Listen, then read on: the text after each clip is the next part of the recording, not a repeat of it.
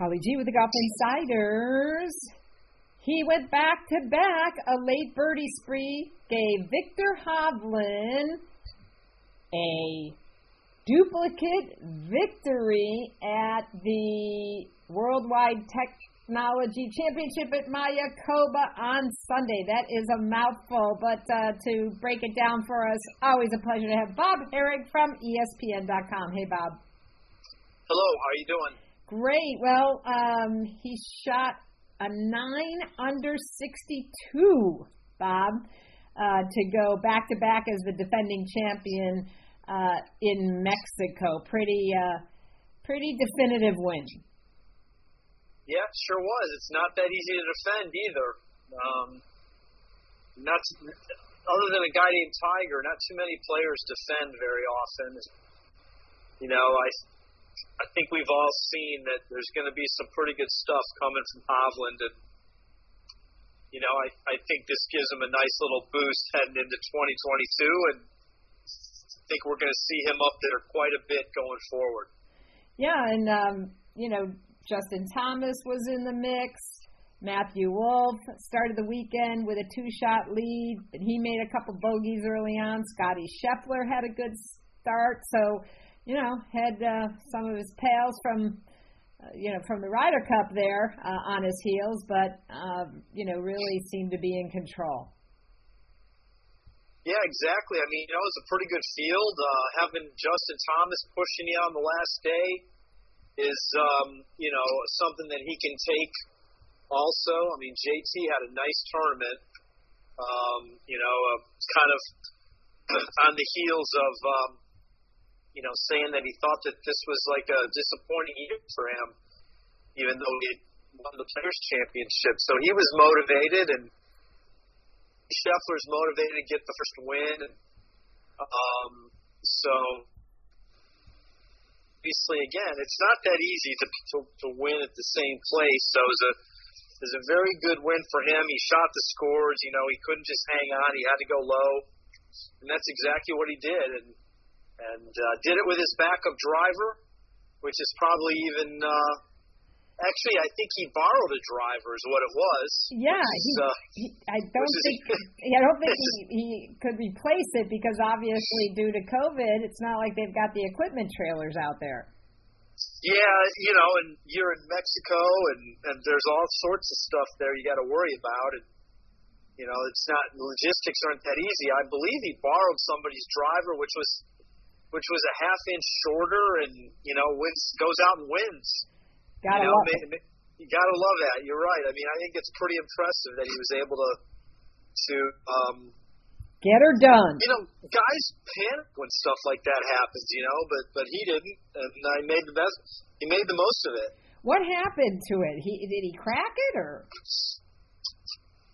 I wish I could remember who it was, but they were fooling around on the driving range, and somebody else was trying out his driver, and it was Kevin Na. In any case, you know, it was an accident, and now he's scrambling to find another club, and he did, but it wasn't his, you know, and he goes with a club that isn't exactly the same length, and I saw where he talked about, you know, getting in the mindset of making sure he got the ball in play, and with a little bit of a shorter club, that was what he wanted to do, and it worked out for him. It was a smart move on his part to do it that way. Absolutely, and it sure shows he's got game because, as we all know, you know, a shaft feels different, the head looks different, even more so for these guys, right? You know, they've just got it so dialed in. You mentioned JT.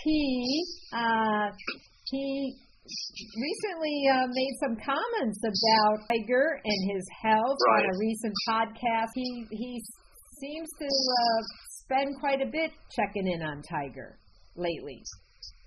Yeah, from what I gathered about that was on the no laying up one, and I think he says he goes and he visits them twice a week. Sounds like,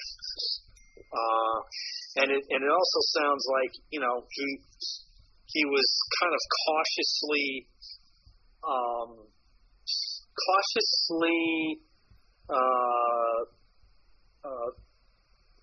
positive about, Tiger trying to do everything he can to try to come back. And I think the words he used were he's going to at least give it a try. Now, you could read that a lot of ways, like maybe that doesn't sound too promising, but on the other hand, you could read it as, he doesn't feel like there's a reason, there's nothing telling him right now that there's no chance. Right. So, I think you could take some of the positives out of that, and I'm sure the ones who really, really want to see him come back will. I think that's probably the best way to look at it. Yeah, absolutely. And he, like, many would say, Tigers, you don't want to bet against Tiger, that's for sure. Right. We know how determined he is. Well, there's been a bunch of news stories earlier in the week. One is a recent announcement about this new Super League hiring Slugger White, a longtime PGA Tour official, who retired earlier this year, going to be in an executive role with Greg Norman's new company. Fill us in. Yeah, he's basically going to be the director of rules and competition, it sounds like. And, look, I don't think Slugger's coming out of retirement at age 71 to be doing that on the Asian tour, where they announce they're going to give a lot of money to prop up events. That's just another signal that they're serious about launching, this league. Big time. The week before they had announced a couple of other key executives who aren't necessarily that well known maybe to golf fans, but are very well known in the business. And so now they've, and as part of the Slugger announcement, they also announced a chief media officer, a guy who used to work at ESPN, also worked for WWE, and I believe he worked for Endeavor. So they're bringing on some people with a lot of,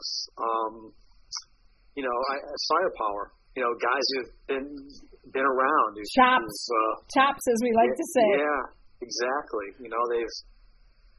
They've got experience in the industry, and so, I think like what we've talked about a couple of times about this whole thing is it going to work? I don't know. It's, I still, until you get the players signed on the bottom line and get them out there, we're always going to wonder. But they're putting a team in place that is probably, I'm guessing, one of their ways of trying to show the players, hey, look, we're serious. We're not just doing this, we're not just throwing this together. And, knowing how they're funded, they don't have to be perfect in year one, whenever that is. Right. It's next year, the year after. They don't have to have all of the top 40 or 50 guys, whatever they're going to have. You don't even need half of them. If you get a handful of them and you create curiosity, then you can build on it in year two. And they've got the resources to kind of build that way. And it's kind of funny when you think back on other upstart rival leagues in other sports. It's hard. And not many of them have been successful. Way back in the day, the AFL, was successful enough to force a merger with the NFL.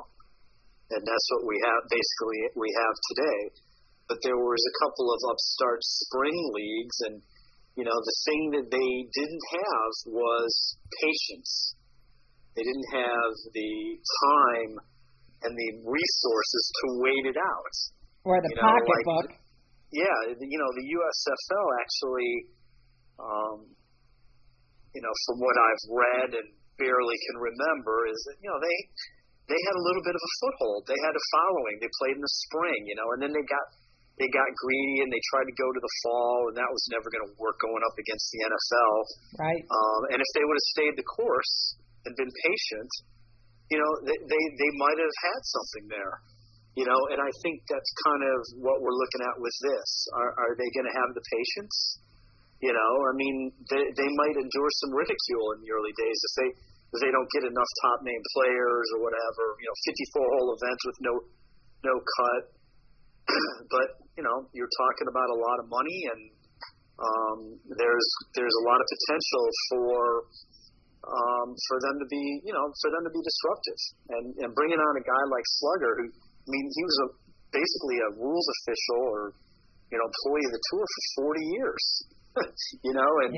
And they coaxed him over there. I think that says something. So we'll see how it plays out. It's very intriguing how it's come together here in the last few weeks, and yet we still have a lot that we need to hear. A lot of chess moves going on. That's for sure. The other news, although it really, I guess they came to the agreement last year, was that the European Tour, which announced a strategic alliance with the PGA Tour, is changing its name. It will no longer be the European Tour, now being rebranded as the DP World Tour. Yeah, that's a tough one for me, I think. To have it to be called by the title sponsor's name. I guess it's sort of the world we live in today.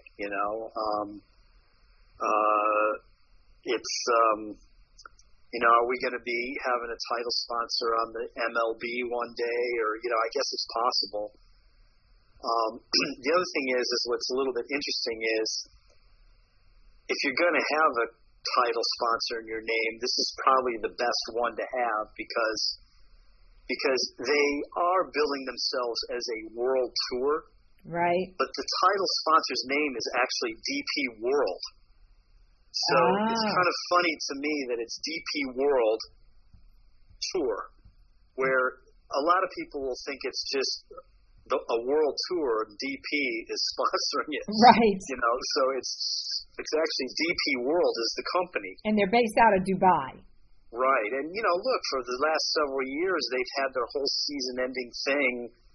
Well, this week and next week, they have a tournament this week also, and next week is the season-ending, DP World Tour Championship, which is their tour championship. And the race to Dubai, which is their FedEx Cup. Exactly. So they've completely, kind of revamped their season around Dubai and this sponsor. So I guess in a way it's inevitable. And look, the bottom line is they're going to elevate a bunch of their events. They've given themselves some stability. They suffered really badly in the pandemic. They were playing $1 million tournaments. It was a struggle to stay afloat. And they don't have the same sponsorship structure as the PGA Tour. And so, I look, and both them and the PGA Tour are about, they're more than just the big names. They're about the ability to offer opportunities for their players. And so both these tours have 40 some odd events around the world. And so now that's, guaranteed to stick around, and their minimum purses are going to be $2 million, which is far, far below what's going on the PGA Tour, but it's still, a huge nice jump. Yeah, they're doubling the total prize money to more than $200 million in 2022. Yeah, exactly. There's a big step, and it's going to solidify some of their events. It's going to be interesting to see going forward how this alliance with the PGA Tour manifests itself into bigger, into co-sanctioning more tournaments.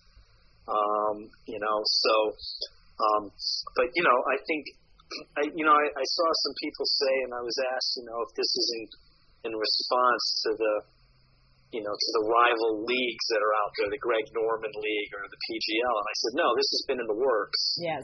The timing is makes it seem that way, but that's not really the case. regardless of what else is going on out there, they needed to solidify themselves. And this isn't going to keep anybody who really, really wants to do the other thing. It's not going to keep them from doing it. You know, the other thing is offering a lot of guaranteed money and all the things we've talked about. But this gives, you know, a membership, a boost. It gives them confidence that tour is going to be around.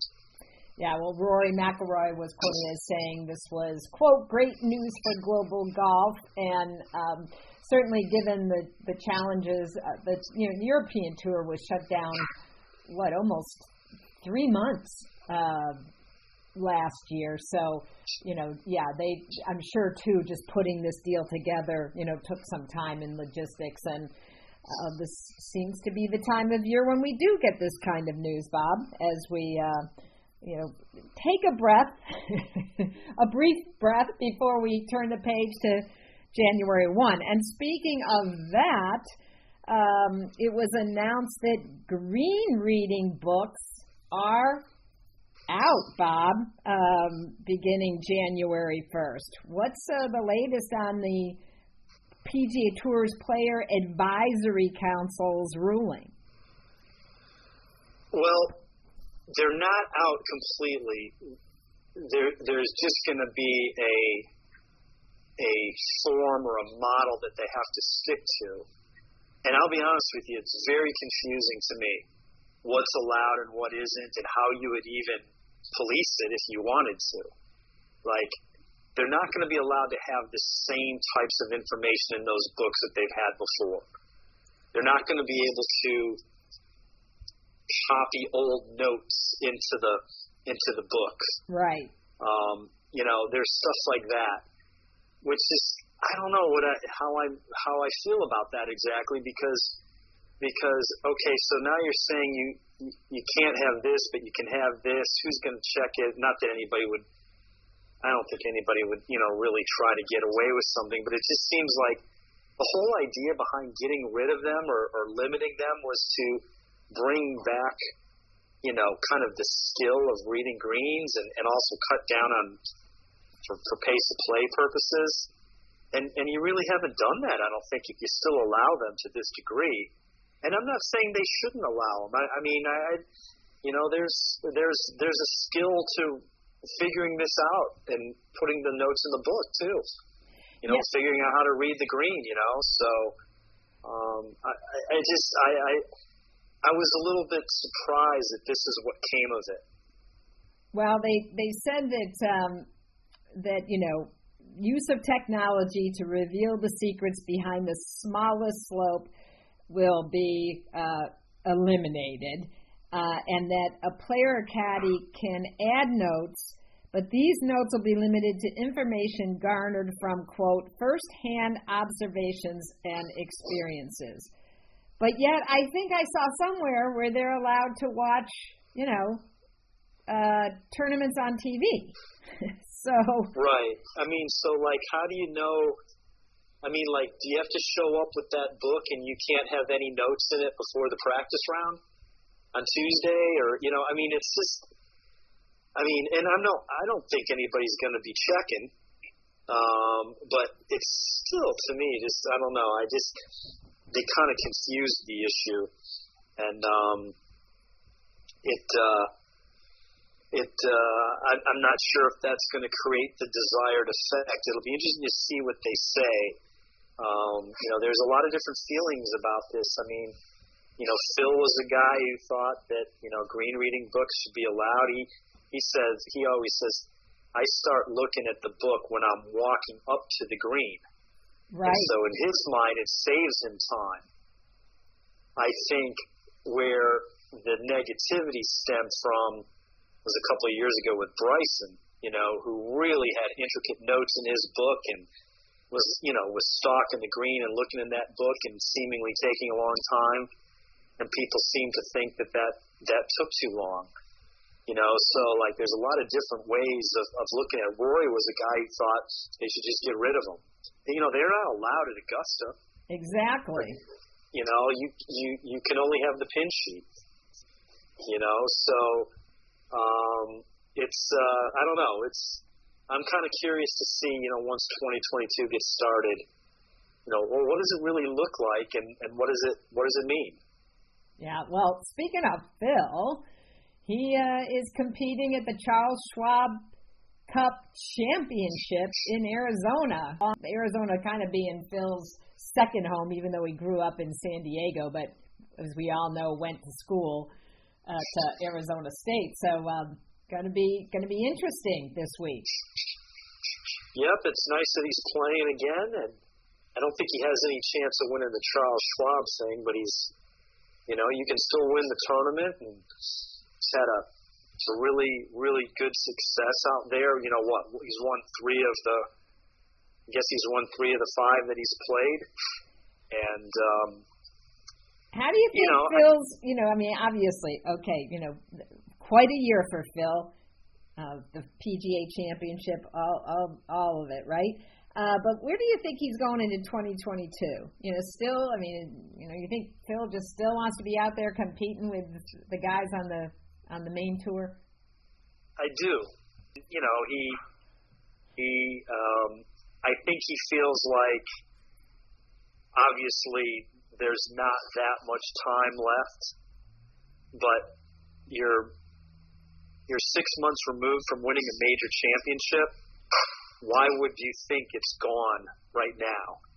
Now, of course, he didn't do much to back it up, and I think that's a little bit of a concern, is that the PGA was his only top 10. Right. And I think he had only one other top 20. One of those weeks when it all came together. Yeah. Hard to do again at this age. But again, I think that could happen for him at Augusta, certainly, or at an Open, the British Open. Where he's the field is leveled a little bit, and experience pays. Absolutely. Certainly at the Masters, there's less people to beat. And at the Open, there's a good number of qualifiers and people like that. And, he's kind of learned how to play that style. And, it's the type of golf course where length isn't as big of a deal, because, the ball runs, and the courses don't play overly long. And yet, at Kiowa, he was banging it out there with Brooks Koepka. So, I think he feels like he's still got a little something left. Well, yeah, I think Phil probably thinks he's got a lot of something left. Right. Well, I can't believe it's the middle of November, Bob. We've got the Houston Open, which first round in progress today. This has always been a good tournament, but sort of got pushed out of the Texas swing. What are your thoughts, and who should we be looking at for the weekend? Yeah, it's you're right. It did kind of get pushed out. That was unfortunate. It just kind of shows you how hard it is these days. You lose a title sponsor, and you're kind of on the outside looking in. But they then found another one, and the Astros are involved, and they went to a really nice public golf course that seems like a good home. It's just a tough, like when we've talked about, it's a tough time of year. They've been zigzagging all over the place, and now they're in Houston, and next week they're at Sea Island, and then it's done. But the ones that I like for a tournament like this are the ones who've really treated the fall as important. Look, at JT had a good tournament last week, but it was only his second event of the fall. Right. And he's not, I'm sure he really, really wanted to win and do well, but he wasn't necessarily there grinding. A guy like Cameron Tringali, I think this is the 8th event, and he's played 6 of the previous 7. Wow. And now he's never won, but, he's had some pretty good results. He's given himself an opportunity to have a nice base going into 2022. I think he's 10th or 11th in FedEx points right now, which is, it'll be nice to go into January, that's momentum. not being 80th, right. or 200th for any of the guys who didn't play. Like a guy like Bryson hasn't played. Yeah. In the fall. John Rahm played once and missed a cut, I think he just played once. So a guy like that's given himself a little bit of a boost, and he's, kind of like in prime, his game is in prime shape right now. To him, it's the middle of the year. Well, you got Sam Ryder in the field, Tony Finau is in the field, Matthew Wolff, Adam Scott. So, Patrick Reed. So you got some big time tournament winners playing. Exactly, and it'll be intense. I mean, but I just happen to like these guys who've been going at it, and their games are sharp. We only got one more official one until 2022. Hard to believe, but we're gonna keep on. We're gonna keep on trucking, and we'll see who raises that trophy on Sunday at the Houston Open. As always, Bob, appreciate your time. Bob Harig from ESPN.com. Thanks so much.